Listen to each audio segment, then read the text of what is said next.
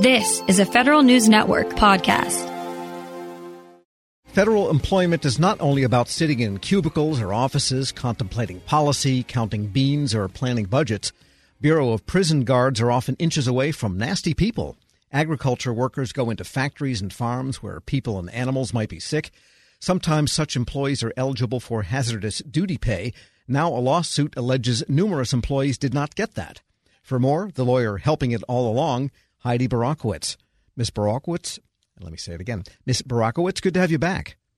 Thank you for having me.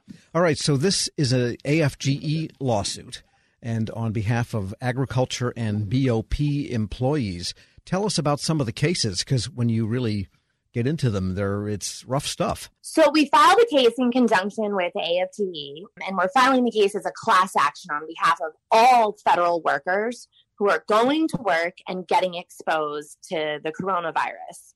The original complaint has 5 plaintiffs, but again, we're seeking to have the case certified as a class action on behalf of the entire federal workforce who's exposed. 3 of the plaintiffs work for the Federal Bureau of Prisons in Oakdale, Louisiana. I'm incredibly worried about the institution down there. The numbers are constantly changing. There's a large number of inmates who tested positive, who have been hospitalized, a large number of staff. The institution was already understaffed, as the Bureau of Prisons is nationwide. And this is really crippling the staff down there. They're doing a tremendous job, but there are staff who are working 40 hours straight. Sure. Just one clarification question. As prison guards, is that considered law enforcement? So in normal times, they would just get normal pay based on the scales for prison guards, but not hazardous duty? Correct. The correctional officers are considered law enforcement. Everyone that works at a prison is considered law enforcement, and they do not normally get hazardous duty pay. The hazard that we're looking for here, we believe that they are being exposed to a virulent biological, the coronavirus, and that entitles them to 25% extra base pay. From my understanding, it is up to management. It's incumbent on management to determine whether someone is in hazardous duty. And should BOP officials have done this in this case? Absolutely. The statute exists, the regulations exist, entitling these employees to the pay. OPM has opined that the coronavirus would qualify as a virulent biological. It is outrageous that these employees are not already receiving hazardous duty pay. More outrageous, these employees absolutely, without a shadow of a doubt in my mind, are entitled to this pay. They're going to work in already dangerous situations, but now they're having to deal with a coronavirus. But also, we want to call attention to the fact that the government is not providing these employees with sometimes any personal protective equipment or insufficient personal protective equipment. The government has failed to take common sense measures to protect these employees. They're still transporting inmates from one institution to another as of this week, and all they're doing is spreading the virus from one place to another. So the guards should be wearing hazmat suits, I guess, in effect. Yes, the employees absolutely need, the same type of personal protective equipment that health professionals are wearing in hospitals, because they are coming into very close proximity with inmates who tested positive or are exhibiting symptoms for the coronavirus. One of the plaintiffs in the case 2 weeks ago escorted an inmate to a hospital. He asked his supervisor, "Do I need a mask?" and was told no. This inmate was exhibiting, very bad symptoms that necessitated he be taken to an outside hospital.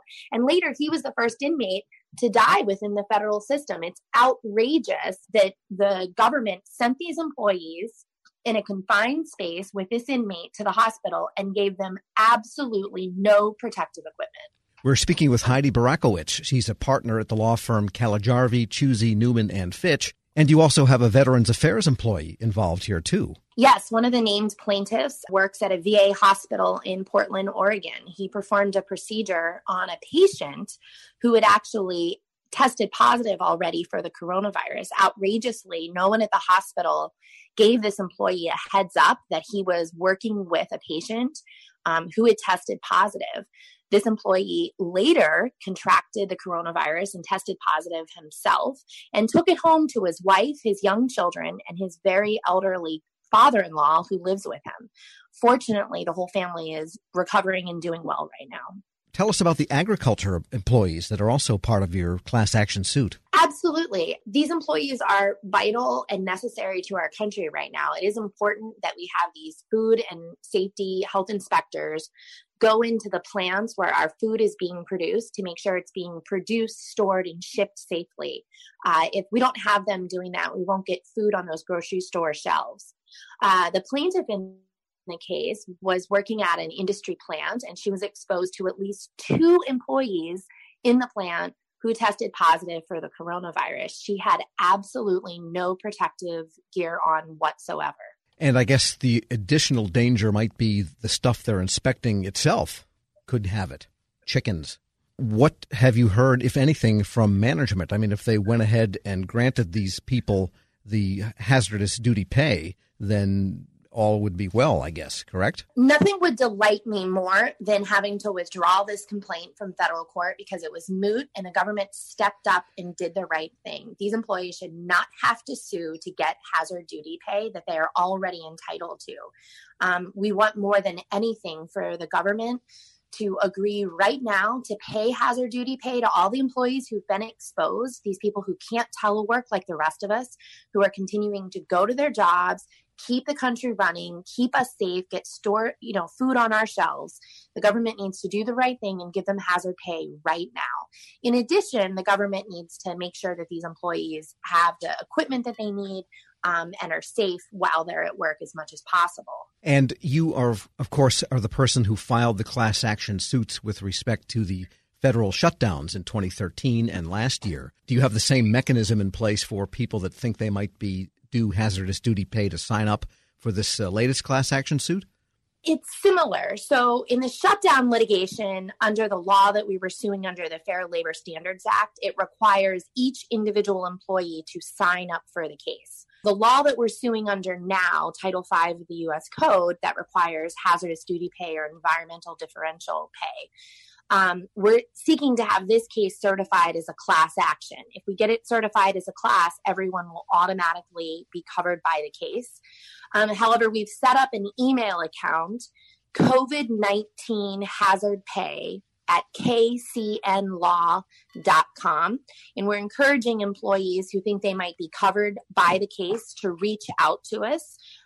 Not only so that we can make sure that everyone, all types of employees, all agencies are covered by our case, but also we want to hear the stories about what people are dealing with so we can help call attention to the changes that the government really needs to make now to protect these vital employees. And to get in on this, can any agency employee join in, and do they have to be an AFGE to get in?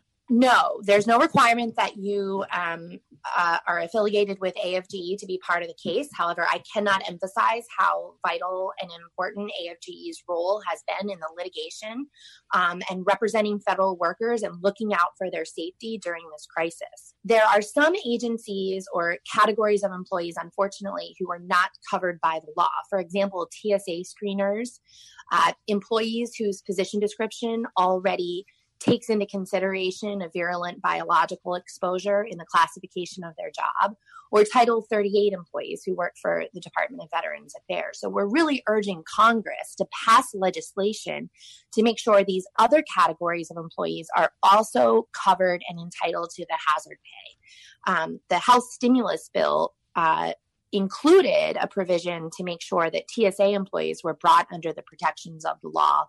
Unfortunately, that language was removed from the version that the Senate eventually passed. So we're hoping that Congress will do the right thing and make sure that the rest of these employees are also covered. Heidi Barakowitz is a partner at the law firm Calajarvi, Chusey, Newman & Fitch. As always, thanks so much for joining me. Thank you so much for having us. We'll post this interview at federalnewsnetwork.com/Federal Drive. Hear the Federal Drive on your schedule. Subscribe at Apple Podcasts or Podcast One. This episode is brought to you by Zelle. Whenever you're sending money through an app or online, it's important to do it safely. Here are a few helpful tips. First, always make sure you know and trust the person you are sending money to. Second, confirm you have entered their contact details correctly. And finally, if you don't trust the person or your recipient is rushing you to send money right away, think twice before sending money through an app or online. Grab a 30-day free trial of Live by Live Plus, and you'll get unlimited skips, commercial-free music, and all of the podcasts and live streaming events you can handle. Visit livexlive.com/podcast1 to learn more and start your free trial.